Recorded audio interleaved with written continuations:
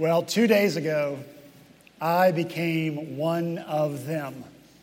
I did. I became one of those millions of people who went to see Star Wars. The Force Awakens. It's the first Star Wars episode I've seen in a theater since the original one was released in 1977. So immediately I was taken back to junior high in that 2-block walk to the Levon Theater where I paid 50 cents to see history made and to hear that prayer uttered for the first time, "May the Force be with you." 38 years that prayer has been uttered. It has shaped our culture. Let me tell you, the box office receipts for the Star Wars series, $7.3 billion. Home entertainment sales, $5.7 billion. Add to that the toys and merchandise, the video games, the intellectual property, the books, and so forth. Guess what? $41 billion. That's a lot of influence. Because there's a concept there that resonates with us. The Force. People want it to be real. People want it to be true. Whatever it is. Because people are searching for something. Which is why, in my opinion, I think the Christmas season has become so long. Remember when Christmas used to be confined to December? And now it starts in mid-October. And we can blame the retailers for that and their desire to push up their profits. And there's some truth in that, but I think in a large way they're cashing in on this feeling of emptiness that we have, this search for something. Maybe it's in the Christmas spirit, and if we can just extend that spirit a few more weeks or a few more months, then we'll find what we're looking for. Star Wars doesn't define the Force.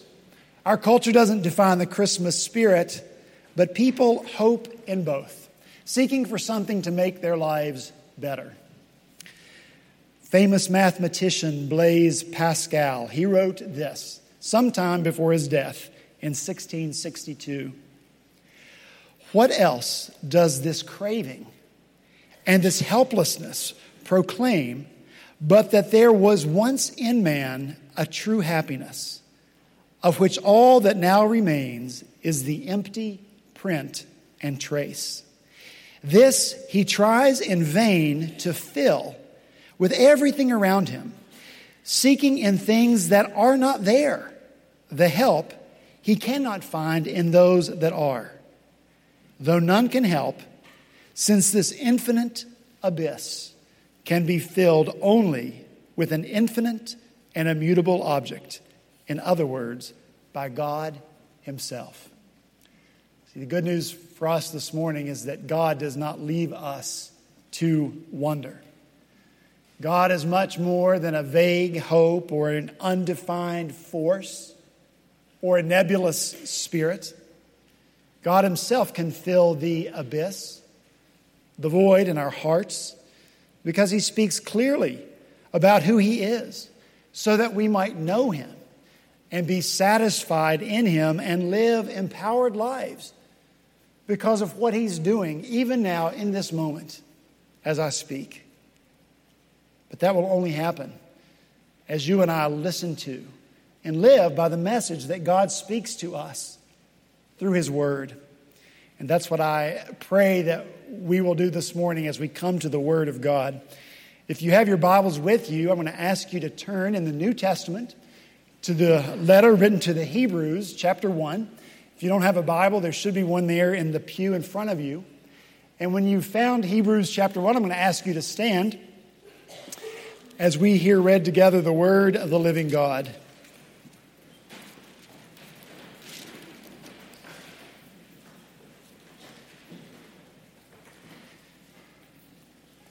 Hebrews chapter 1, beginning in verse 1, this is the word of the Lord.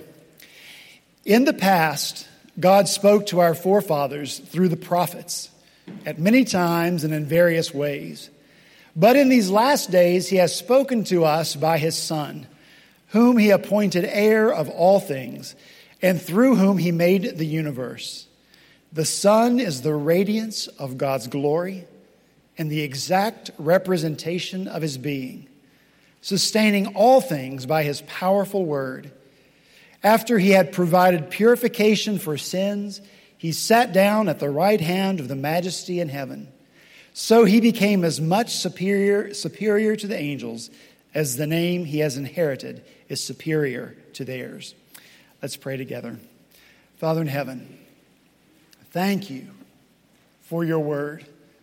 What a blessing it is to our lives that you speak to us through your word, that you reveal yourself, who you are, what you are like through your word. Thank you for superintending this word through these thousands of years so that we may know you and love you and live for you. And we pray that that's what we will want to do as we come to your word and to your truth this morning. We pray, O Spirit of God, that you would teach us. Take your truth, join it with your spirit, and bring change to our hearts and lives. We pray these things in Jesus' name. Amen. Thank you, and be seated.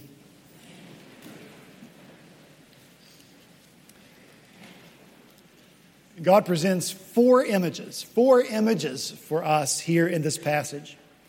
And each of these four images calls to us to live transformed lives. And the first image we see is in verse 1. Look there. It says, in the past, God spoke. And so the first image for us is this of a mouth, this speaking God. What an amazing characteristic for God to have. That he's a God who speaks. And this is a characteristic that gives us hope. A hope that changes us because it is a hope that can replace uncertainty with confidence. We can know who God is. God communicates with us. He is not distant from us. He is not an impersonal or nebulous spirit. He has not hidden himself from us. Instead, God seeks to have relationship with us. He makes that relationship possible. You and I know what a mark of a relationship is, and it's communication.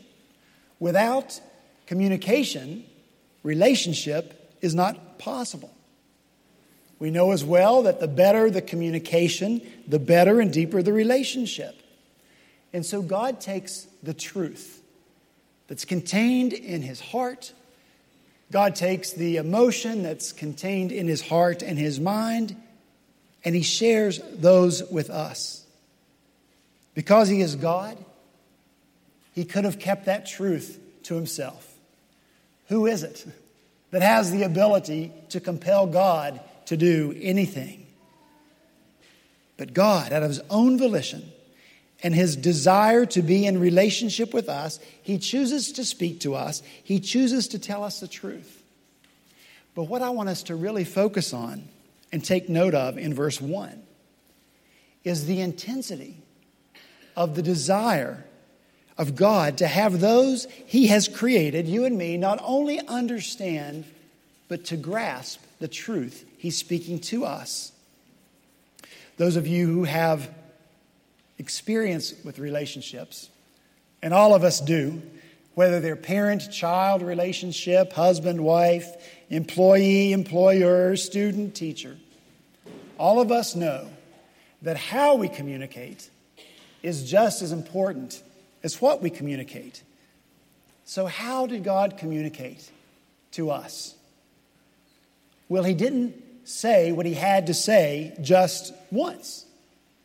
And he didn't say it begrudgingly. Hope you got that the first time, because I'm not saying it again. That's all you're getting. If you missed it, too bad for you. That's not how God communicates.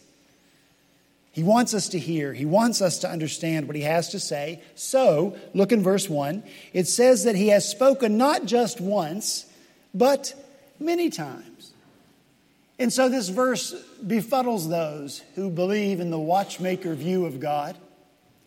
They give him credit for creating the universe and all that is in it. But then they claim that he just wound it up and left it to unwind on its own while he abandoned it.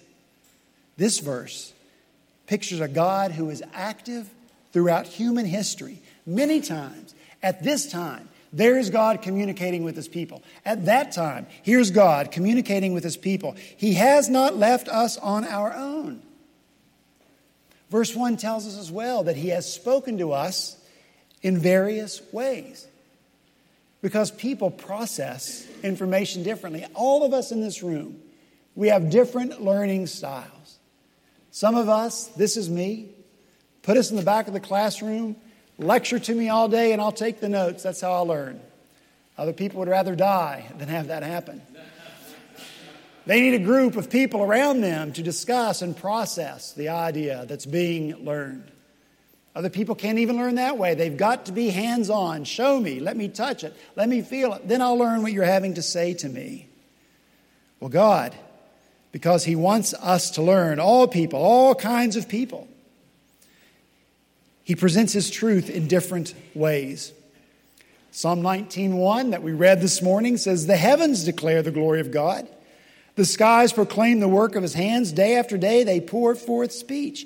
Even those people who have not been blessed with the gift of literacy, or those in the world who have not yet had the Word of God translated into their own language, their eyes can look at the beauty and the glory of creation. They can feel the warmth of the sun on their skin or in the refreshment of the rain, and they can know that there's a God. And God can use that as a beginning place to work in their lives and reveal deeper and fuller truth to them. God communicated with Joseph through dreams. And to the prophet Samuel, God spoke in an audible voice. To Balaam, the prophet, God spoke through the mouth of a donkey. Please imagine. God wrote the 10 Commandments on tablets of stone. And yet he pictured the forgiveness of sins by the sacrificed lamb and the yearly Passover feast. So that when King David writes, "Oh, taste and see that the Lord is good," he's calling people to a tactile, physical reality. Taste and see that God is good.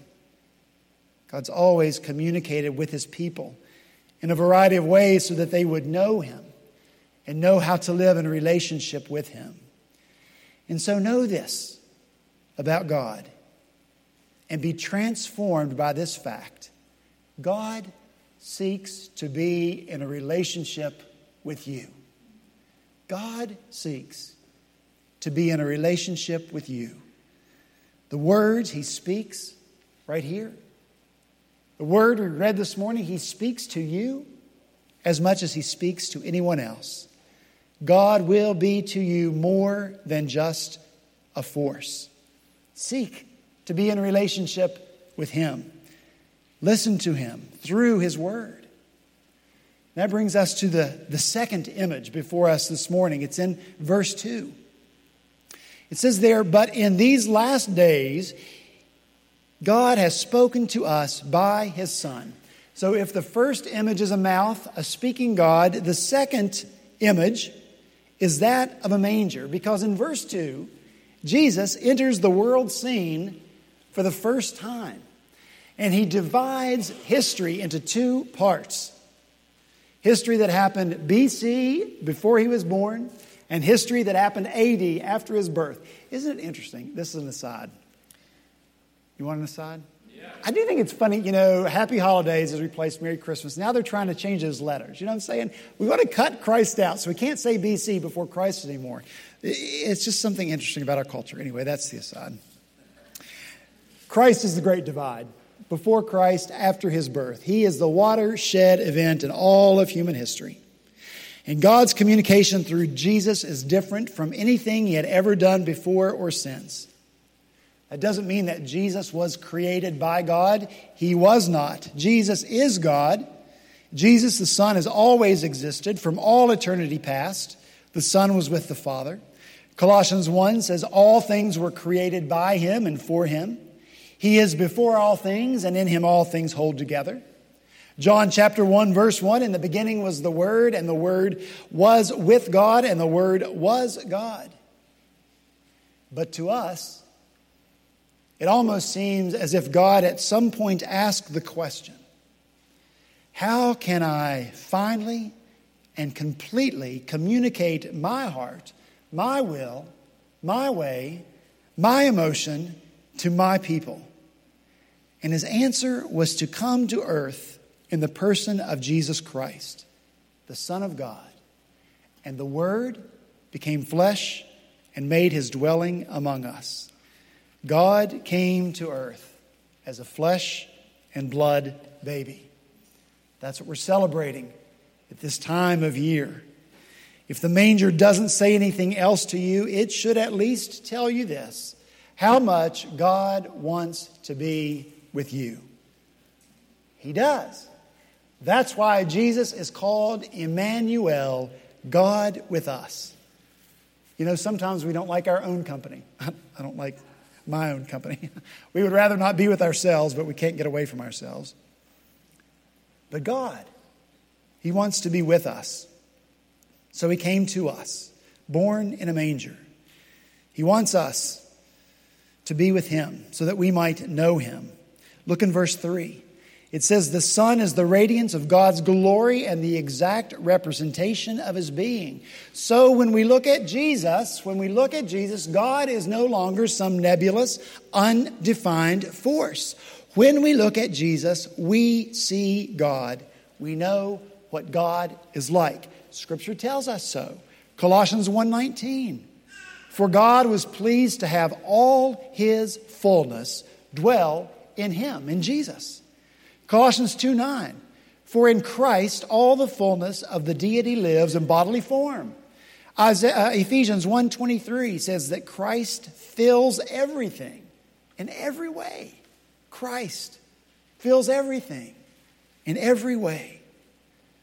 As Jesus said to his disciples on his last night with them, during the last meal he shared with them before he died, he said, he who has seen me has seen the Father.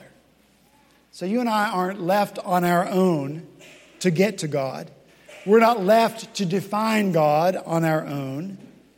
We look at the person of Christ and we know who God is.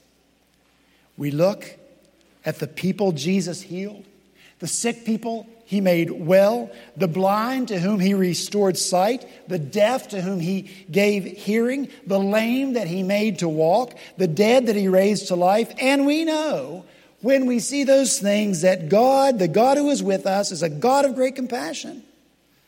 We know that the God who is with us is a God of great mercy. When we look at Jesus, we know that the God who is with us is a God of great goodness and grace. When we listen to Jesus, and when we hear Jesus' command to us to repent, to turn away from our sins and to turn in faith to Christ, we know that the God who is with us is a God of great love, because he is not willing. God is not willing to allow us to languish and to die in our sins. That is not okay with God. The God who is with us, the God who loves us. He loves us too greatly to leave us to ourselves. And so the image of the manger and the message of the manger, that God seeks to be with us, leads us to the third image, which is the image of the cross. Look again in verse 3. After he had provided purification for sins, he sat down at the right hand of the Majesty in heaven. Where did Christ provide purification for our sins? On the cross, where he hung and bled and died. Sometimes I wonder if people wonder this. Can't we go just 1 week without talking about sin? Sin, sin, sin. Well, no, we can't. It wouldn't be good for us not to talk about sin, because you know what? Sin is the great communication blocker It is the ultimate static between us and God. And it's far worse than the static of Verizon or AT&T. It is. It's the ultimate communication blocker. It is sin that keeps us from coming into a relationship with God. Sin kills, sin destroys. That's all sin can do. And sin, if it's not forgiven, consigns us to eternal separation from the God who seeks to be what? With us. That's why God hates all sin. And that's why God acts to do something about it. He gives His only Son to die on the cross to pay the price of sin.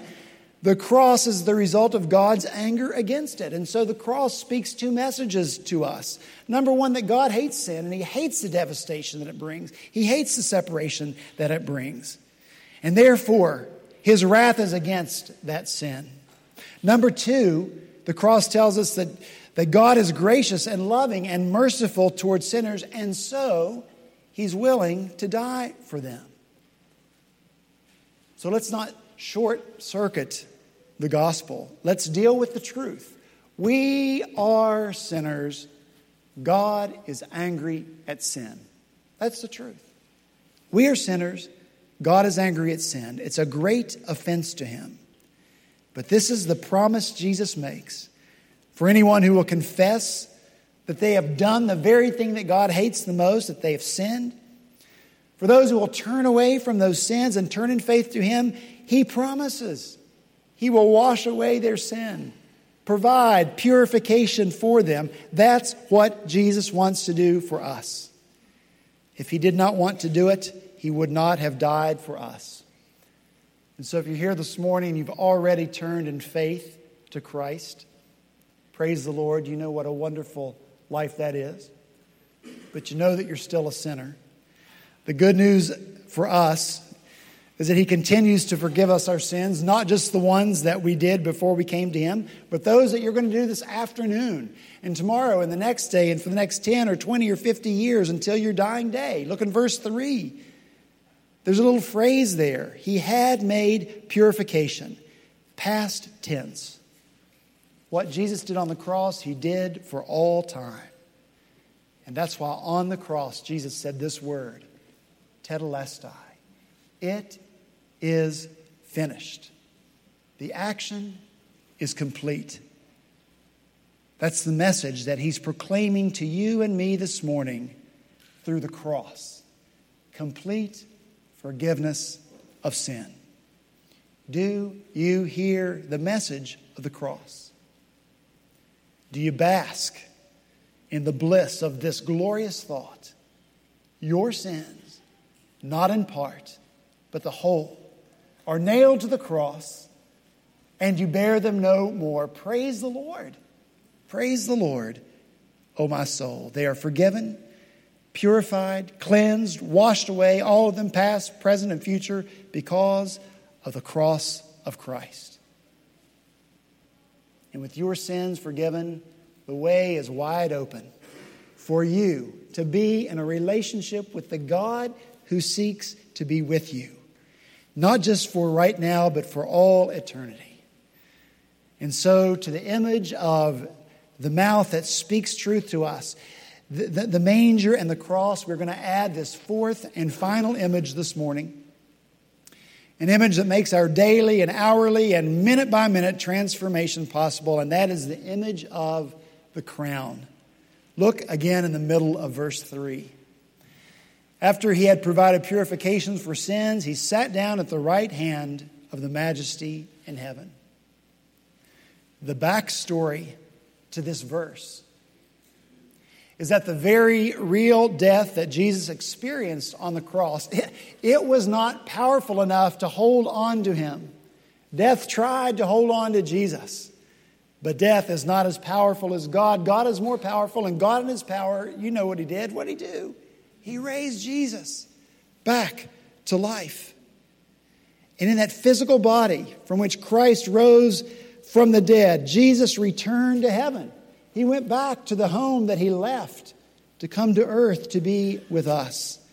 And when He returned home, He took a seat He sat down at the right hand of God the Father. And it's more than a seat. It's really much more like a throne, a regal place where a king belongs. It's a place of great power and glory. And from that place, at the right hand of God, Jesus reigns as King of Kings and Lord of Lords. And so when you think of the crown, when you think of the crown of Jesus, think of power. If you ever begin to doubt that your sins can be forgiven, if you ever begin to doubt that you'll make it to heaven to spend eternity with Christ, remember what God speaks to you and me through the crown of Christ. Jesus is sitting, crowned in glory, because his work of purification is completed. Nothing more needs to be done by Jesus. Nothing more needs to be done by you. He sits with a crown because his work is finished. Romans 8:31. What then shall we say in response to this? If God is for us, who can be against us? He who did not spare his own son, but gave him up for us all, how will he not also, along with him, graciously give us all things? Christ Jesus, who died, more than that, who was raised to life, is at the right hand of God and is also interceding for us. Who shall separate us from the love of Christ? Nothing will be able to separate us from the love of God that is in Christ Jesus our Lord. There's Jesus, crowned, seated, the right hand of God the Father, moment by moment, interceding for, praying for us, applying the completed work of the cross to our sins, making sure that nothing separates you or me, those of us who have turned to him in faith, from the love of God. Constantly, Jesus appears before his Father, the blood he shed, the wounds he received on the cross, in his hands, his feet, his side, pleading, Father, forgive them. Because of that, you and I can be confident in times of doubt, and even in the time of death, the purification of your sins is sure and real and sufficient to get you entrance into the kingdom of God, because Jesus wears his crown. God can do amazing things through you and through me if we will fix our eyes on the crown of Christ and its power. Now, we're almost done. But Stephen loved the Lord. Stephen was one of the first deacons that served the church. And Stephen was full of faith. He was a man who loved to tell the story of the cross. But not everyone he told wanted to hear the message of the cross, turning from sin, turning to faith in Christ. The religious leaders didn't want to hear that message. And so they brought Stephen before their religious court in order to prevent Stephen from spreading this message. Don't tell anybody else the message of the cross. And so on the day that Stephen stood before them, preaching the cross of Christ, God showed Stephen the crown. Scripture says, but Stephen, full of the Holy Spirit, looked up to heaven and saw the glory of God and Jesus at the right hand of God. Look, he said to them, I see heaven open and the Son of Man at the right hand of God. Stephen saw that the message of the crown was true. He saw Jesus. There he was, just as he claimed to be, at the right hand of the Father. And it was a place of power, true power. Because when those who were angry at Stephen, when they drug him out to stone him to death, in the moment that the stones were hitting his body, he experienced the power of the crown of Jesus. And as he was dying, he prayed, Lord Jesus, receive my spirit. Lord, do not hold this sin against them. Is that true power? Transforming his life in the most painful and difficult moment he had ever experienced? Because Jesus was at the right hand of the Father, crowned with glory, Stephen knew his sins were forgiven, the message of the cross. And that his Lord was reigning in heaven where he would join him when his life was over. That's the message of the crown. So Stephen did not need to fear death.